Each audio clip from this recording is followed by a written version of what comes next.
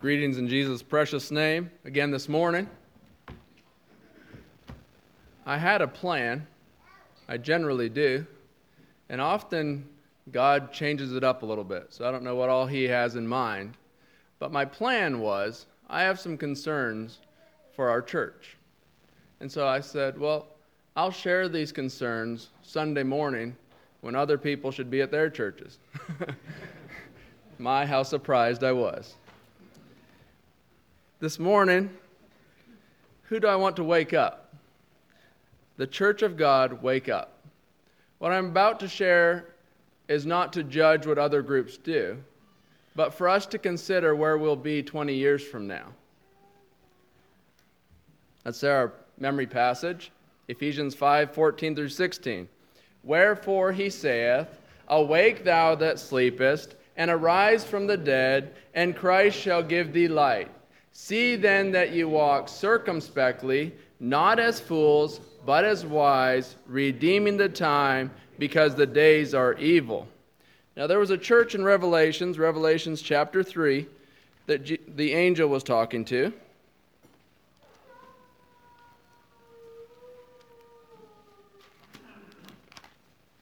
Revelations 3:1. And unto the angel of the church in Sardis write, These things saith he that hath 7 spirits of God, and the 7 stars. I know thy works, that thou hast a name that thou livest, and art dead. Be watchful, and strengthen the things which remain that are ready to die. For I have not found thy works perfect before God. Remember therefore how thou hast received and heard, and hold fast and repent. If therefore thou shalt not watch, I will come on thee as a thief, and thou shalt not know what hour I will come upon thee. Thou hast a few names even in Sardis, which have not defiled their garments, and they shall walk with me in white, for they are worthy. He that overcometh, the same shall be clothed in white raiment. And I will not blot out his name out of the book of life, but I will confess his name before my Father, and before his angels. He that hath an ear, let him hear what the Spirit saith unto the churches. This morning my title is entitled, The Parable of the It Doesn't Matter Church. Unified in their disunity and in tune with their lack of harmony, the people within no doubt had their differences, but it didn't really matter. Because after all, the church requires diversity to function properly, the push and the pull that allows it to move forward. We may have all read that in the Gary Miller book, Church Matters, the ability to embrace differences rather than fight. What a lovely picture. After all, the church needs fence riders as well as legalistic and everyone in between. Probably not what he was referring to. The people within the church had their pet terms, and they would use them on occasion and when convenient. Terms like, it's not that big of a deal. They have always been a little out there, and they would constantly question the norms. Terms like old school and out of date were used to refer to the elders within the church. And once these aged men had passed off the scene, the church would probably be free to embrace even more progressivism.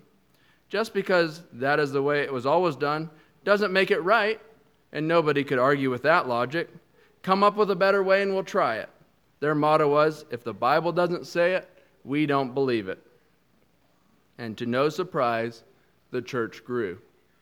People flooded in from miles around, some moving from other states to experience the thrill of a church who is actually going to follow the Bible. They weren't getting hung up on all the little man-made rules that were plaguing so many churches where they were from.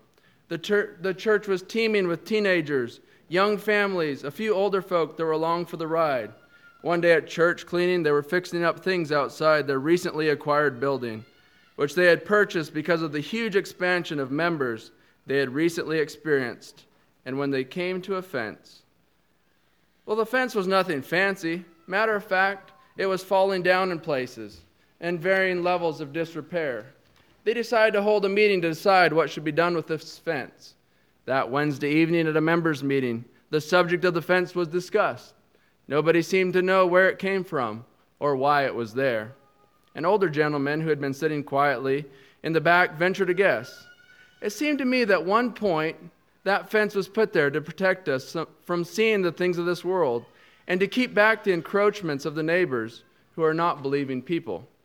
The idea was quickly shot down by a young man that seemed to have been doing the majority of the talking that night.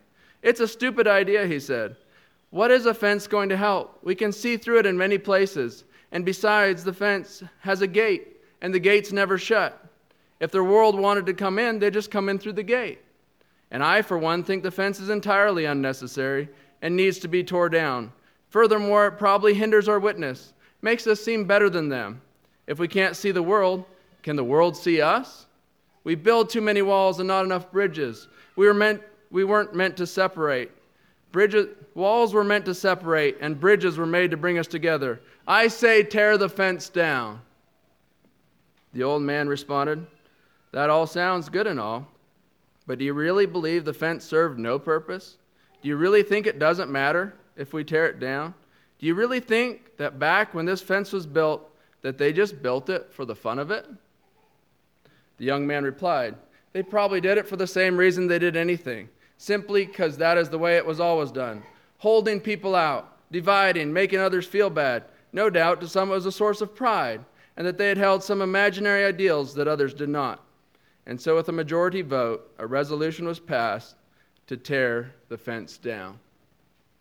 In the parking lot, two couples were hashing out the meeting.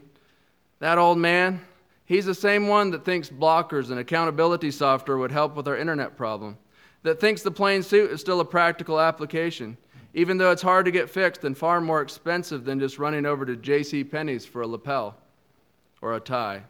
Forget the suit, what's wrong with a sweater? The Bible doesn't tell us to wear a suit. Matter of fact, I feel like the plain suit makes us look like a bunch of Pharisees." I heard the old man say that he thought if we witnessed more, we'd be less focused on material pursuits. Can you believe that? The same guy that didn't want the fence to come down was talking about witnessing. What a hypocrite. Without the fence, witnessing will be much easier. Instead of us having to go out into the world will come to us. And that's exactly what happened. With the fence gone, nobody knew where to draw the line. The posts in the corners were put there to mark the property boundary.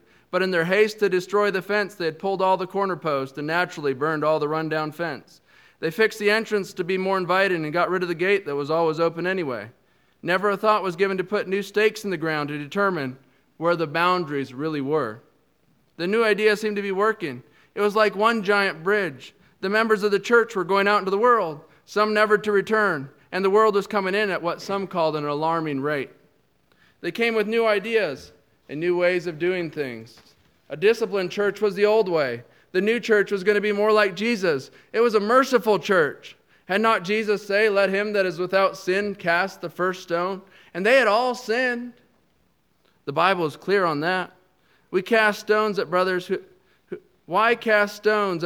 had fallen into sin? They worked diligently to never judge, never discipline, and if something was to cause one shame, it must be avoided at all costs. They formed discipleship programs where men would gather together and pat each other on the back. Truth was replaced with relationships, and love was replaced with feelings. It turned out that many things they once did didn't really matter. The holy kiss was out of date, and a custom of Paul's time that was no longer practical with their way of culture. Instruments soon filled the front of the church. Giant screens were scrolling the words to praise and worship songs, while people swayed to the rhythm of the guitarist. The neighbor, who still wasn't a believer, had decided to expand his property. The neighbor was a gay man, and his business practices anything above board. No one had visited him. I take that back. Only one old man had visited him, and surprisingly, they had a really nice conversation. The rest of the church had written him off as a hopeless sinner. Just as the young man had thought would happen when they tore down the fence, the need for witnessing wasn't even necessary. The church itself was in desperate need for expansion as well, but the offerings hadn't been as good as they had hoped. The idea of going out on Saturday or any day of the week to simply witness or to talk to the neighbors seemed like an impossibility. The economy, the way it was, it took 6 full days just to put bread on the table, feed the family, and pay for the few toys out in the shed. The weekend was to get personal projects done and to unwind. If they were witnessing all the time, camping and fishing would be much harder to schedule in. Ball games and outdoor activities were always well attended, while Wednesday evening Bible study began to wane and soon turned into movie night. The church grew so big at one point they could no longer all meet on a Sunday morning, so they divided up into groups. It was not uncommon to not even really know who was all attending the church.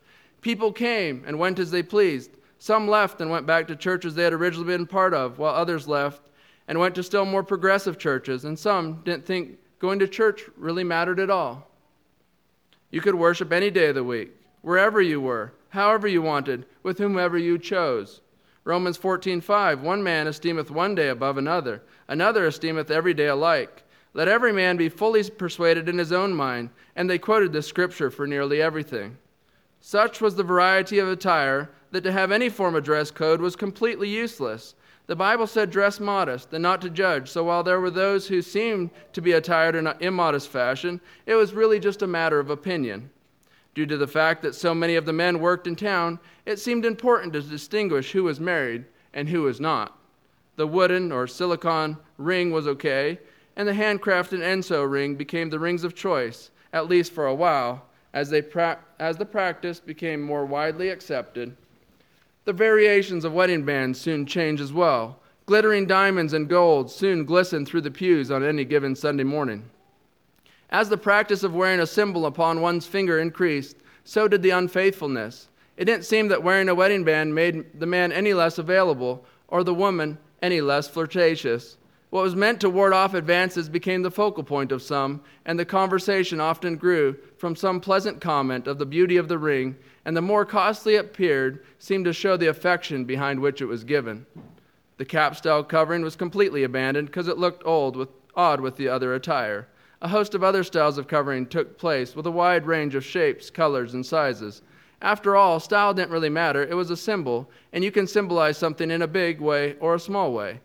The loose, hanging braided hair was cuter with a little black doily or a hairband. The ball cap became a viable option as well, even though the men still wore ball caps. But at that point, they weren't following a host of other Bible teachings. Matter of fact, they had found some other good book that they were studying that supported their current position, and it sounded promising, and the majority of the people were into it. Soon, divorce and remarriage were commonplace.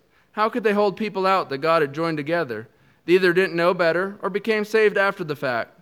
That which was stolen was not returned, but it was forgiven. The neighbor joined the church as well, but he didn't change his heart or his lifestyle, but it didn't really matter. They had grown to love and accept him just the way he was. They had a name that they were alive, but they were dead spiritually. You know, we can't see the conclusion of the whole matter. We don't know where things are going to end up. Where are we going to be in 15 years from now?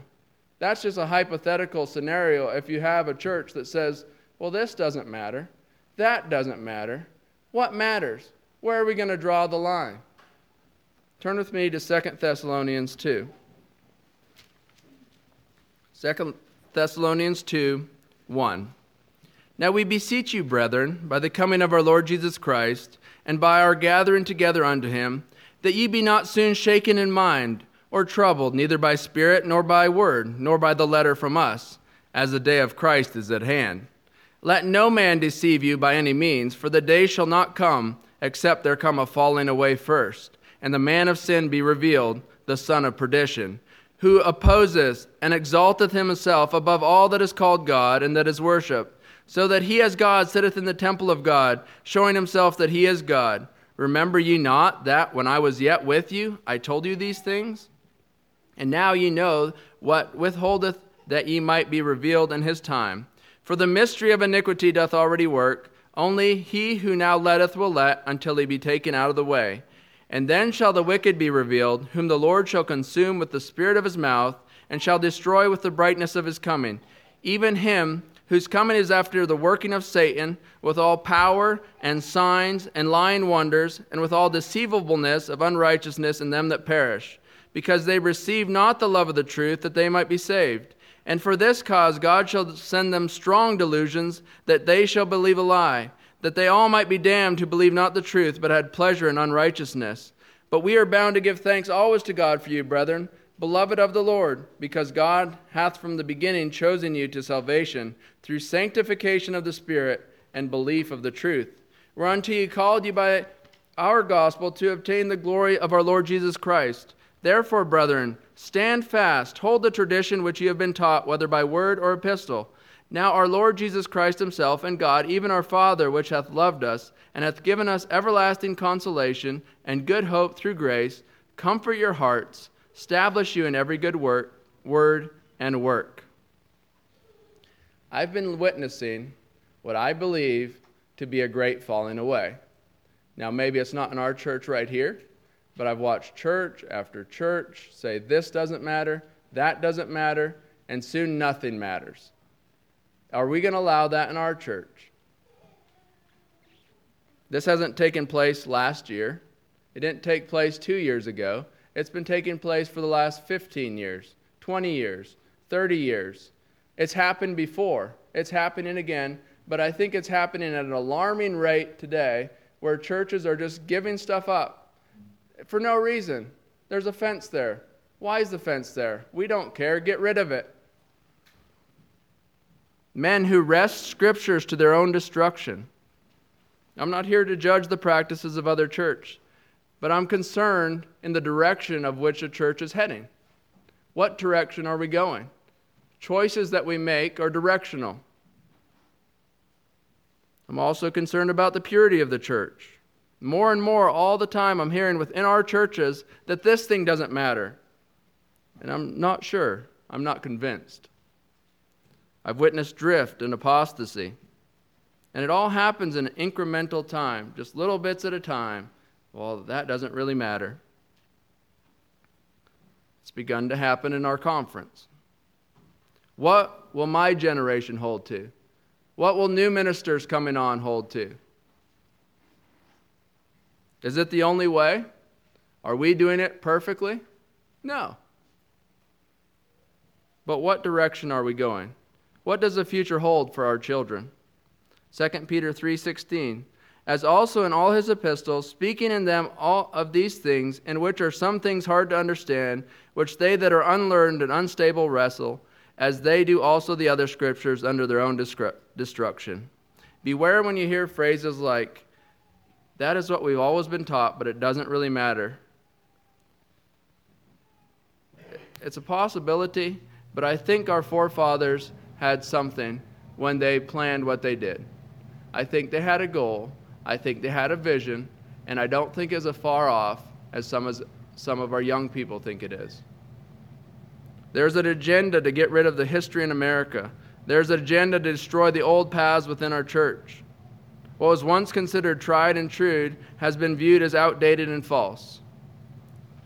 We are in a battle with deception the likes we have never seen, with all power and signs and lying wonders that will go to the point where God will give people over to strong delusions that they will believe a lie.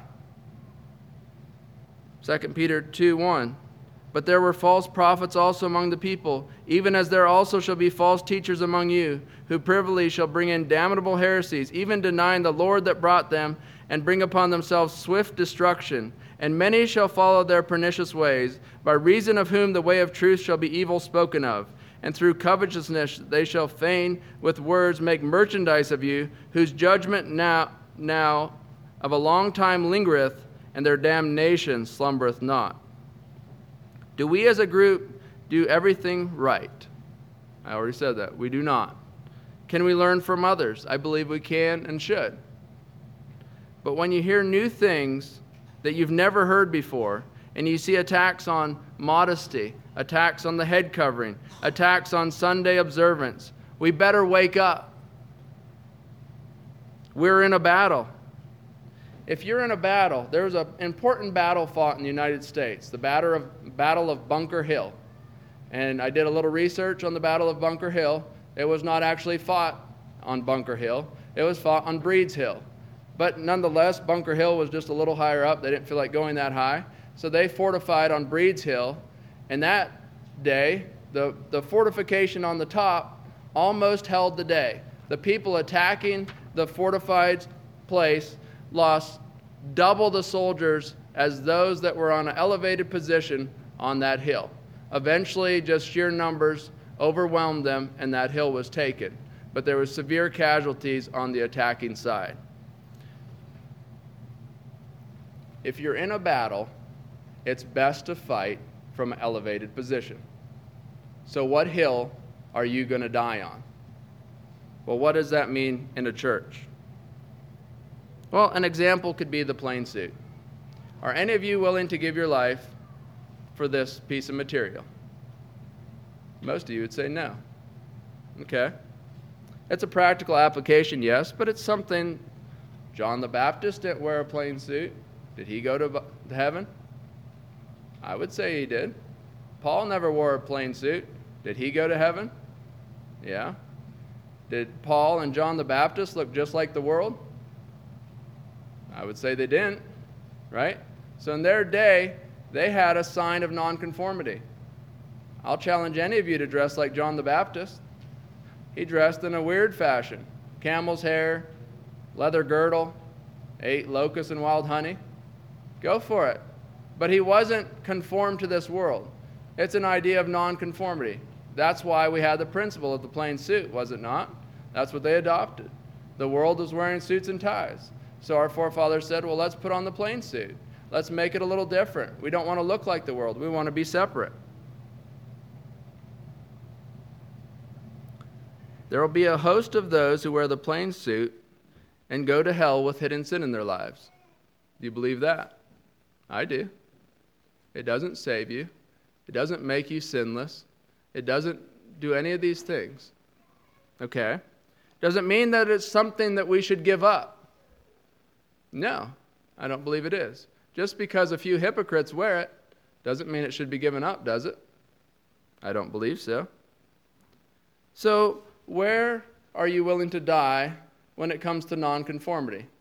How far are you willing to go? When are you just going to, well, I'm going to give up that hill and I'm going to back over here? So when does it stop? How many hills are you willing to give up? How many fortifications are you willing to let go before you say, okay, you finally got to a doctrine that I'm willing to die for? The Bible clearly teaches us that we should be nonconformed to this world. Where will we draw the line? Romans 12:1, I beseech you therefore, brethren, by the mercies of God, that ye present your bodies a living sacrifice, holy, acceptable unto God, which is your reasonable service. And be not conformed to this world, but be ye transformed by the renewing of your mind, that ye may prove what is that good and acceptable and perfect will of God. Sometimes we keep principles and we don't even know why we're keeping it. And so if we live like the world 6 days a week and we come to church and we try to look different, is that going to work? Is that what God wanted? No. He wanted us to be separate 7 days a week. Come out from among them and be ye separate. How well have we done? What about the head covering? Are you ladies willing to die before giving up the head covering? Why not? It's a doctrinal issue, is it not? If it's not, why are you wearing it? 1 Corinthians 11 states fairly plainly that a woman should have her head covered, and not by her hair, but by a covering. So I would say that's a doctrinal issue. How about non-resistance? Well, you better, right? Separation of church and state. Believers' baptism. Believers' baptism. Are you okay with infant baptism? If someone wanted to come in and baptize your child, would you be willing to die and say, we're not doing that? If your church says, well, we want to start baptizing the babies, would you draw a line there? Would you? Do you know how many of our forefathers were martyred and burned at the stake and had their heads lopped off because they wouldn't do that? Do you know I have friends here in Virginia that have joined churches where they're baptizing infants that were practicing like me 5 years ago? Are you aware of that? Our position of divorce and remarriage. Is that a hill that you're willing to die on? Or is that okay? Can we make some exceptions to the rules? Well, I guess it's up to you, right? What hill are you willing to die on? There are a variety of applications for the head covering that are biblical, and the one we've adopted might even not be the most biblical one. Having said that, while variety is the spice of life, variety is not necessary for a church to succeed. The churches I've been a part of in Alberta, where I've observed where we start out with a cap-style covering, eventually it went to a smaller cap-style covering, then a transparent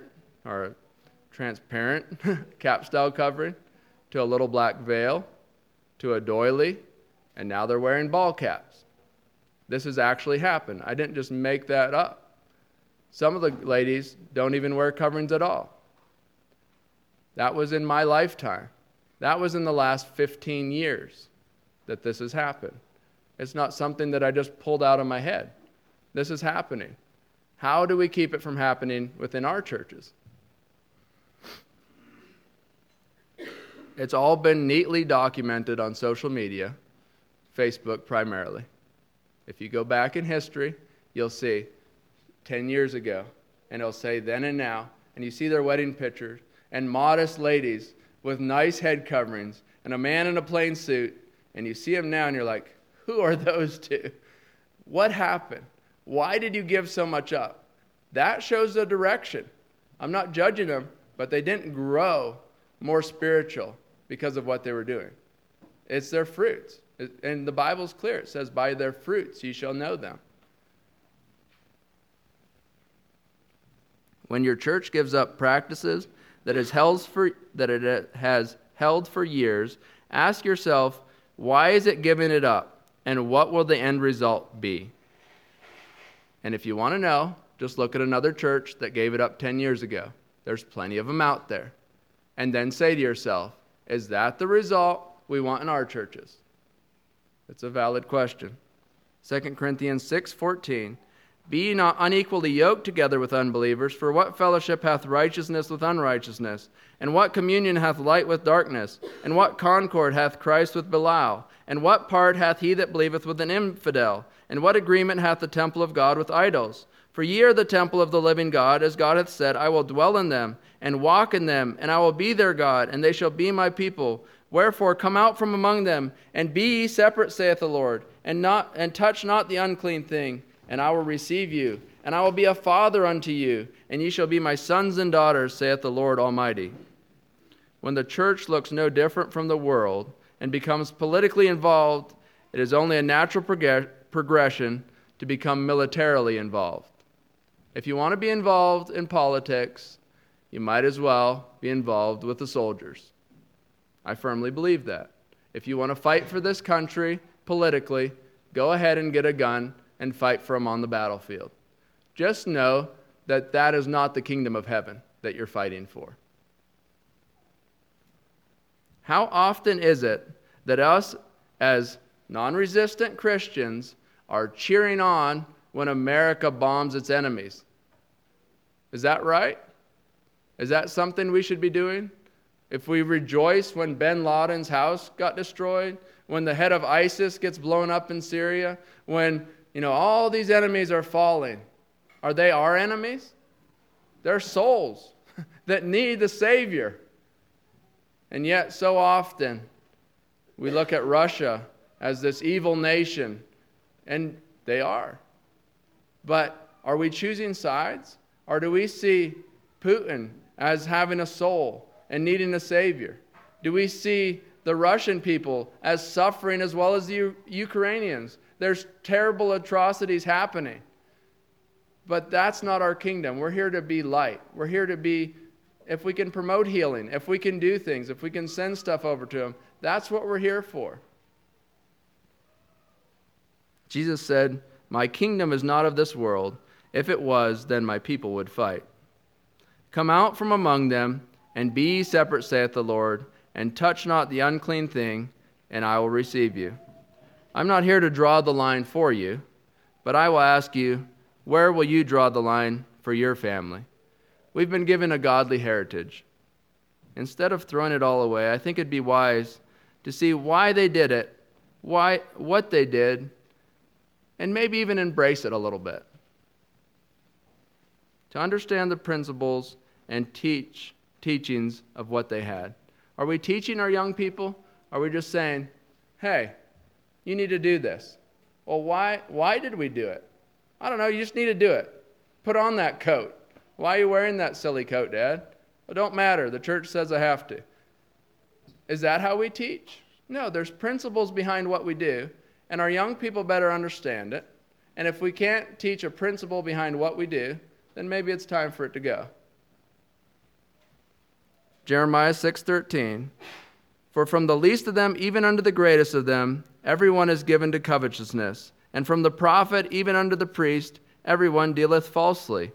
They have healed also the hurt of the daughter of my people slightly, saying, Peace, peace, when there is no peace. Were they ashamed when they committed abomination? Nay, they were not at all ashamed, neither could they even blush. Therefore they shall fall among them that fall.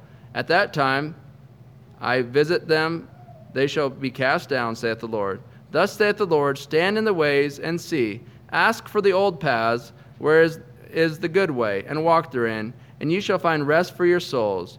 But they shall say, we will not walk therein. Also I set watchmen over you, saying, Hearken to the sound of the trumpet. But they said, we will not hearken.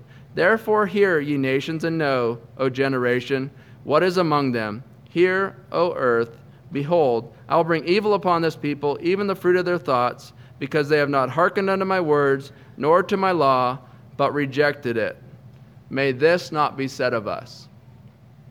When the direction of your church feels good to your flesh, you better be careful. Does that make sense? When the direction of the church goes directly how your flesh would like it to go, you better wake up. I'm going to read a poem in closing. It may have been read here before. It's called The Ambulance Down in the Valley. 'Twas a dangerous cliff, as they freely confessed, though to walk near its crest was so pleasant. But over its terrible edge there had slipped a duke and a full many peasant. So the people said, something would have to be done, but their projects did not at all tally. Some said, put a fence round the edge of the cliff, some an ambulance down in the valley. But the cry for the ambulance carried the day, for it spread through the neighboring city. A fence may be useful or not, it is true, but each heart became full of pity for those who slipped over the dangerous cliff, and the dwellers in highway and alley gave pounds, gave pence, not to put up a fence, but an ambulance down in the valley. For the cliff is all right, if you're careful, they said, and if the folks even slip and are dropping, it isn't the slipping that hurts them so much as the shock down below when they're stopping. So day after day, as these mishaps occurred, quick forth would these rescuers sally to pick up the victims who fell off the cliff with the ambulance down in the valley. Then an old sage remarked, it's a marvel to me that people give far more attention to repair the results than to stop the cause, when they'd much better aim at prevention. Let us stop at the source all this mischief, he cried. Come neighbors and friends, let us rally. If the cliff we will fence, we might almost dispense with the ambulance down in the valley. Oh, he's a fanatic, the others rejoined. Dispense with the ambulance? Never. He'd dispense with all charities too if he could. No, we will support them forever. Aren't we picking up folks just as fast as they fall? And shall this man dictate us, shall he? We shall be people of sense, stop to put up a fence while the ambulance works in the valley. But the sensible few, who are practical too, will not bear with such nonsense much longer. They believe that prevention is better than cure, and their partly will soon be the stronger. Encourage them then with your purse, voice, and pen, and with all philanthropists dally. They will scorn all pretense and put a stout fence on the cliff that hangs over the valley. Better guide while the young than reclaim them when old, for the voice of truth, true wisdom is calling. To rescue the fallen is good, but 'tis best to prevent other people from falling. Better close up the source of temptation and crime than to deliver from dungeon and galley. Better put a strong fence round the top of the cliff than an ambulance down in the valley. Shall we have a word of prayer?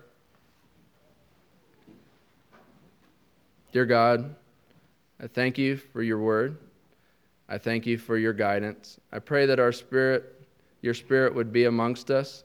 I pray that we would follow your will, that we could be faithful to you, and that you would give us much wisdom in these latter times, dear God, as there's so many different voices calling here, calling there. I just pray you'd give us wisdom as a church and a body of believers. Help us to make wise decisions. Help us not to just freely give up those things that we've practiced, but help us to study into your word and see what it says. Thank you for each one that came out today, and I pray a special blessing on the remainder of our service. In Jesus' name I pray, amen.